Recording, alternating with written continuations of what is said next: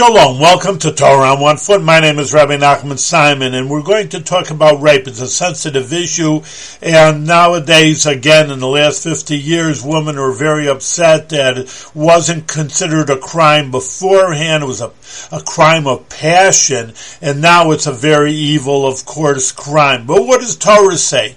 Well, we're looking at a Torah that it's not just 50 years old, but 3,300 years ago, and in this week's Parsha talks about it, and they admit that it's a very evil crime against a woman. So again, as we see that the Torah, which is so progressive, that they don't just come in the new age of liberation of women, they understand humanity, and they understand that the rape is a very evil crime that has to be dealt with. And this is something, like I say, not just 50 years ago, but 3,300 years ago, because Torah is true, and therefore it's above time and above any person's consideration.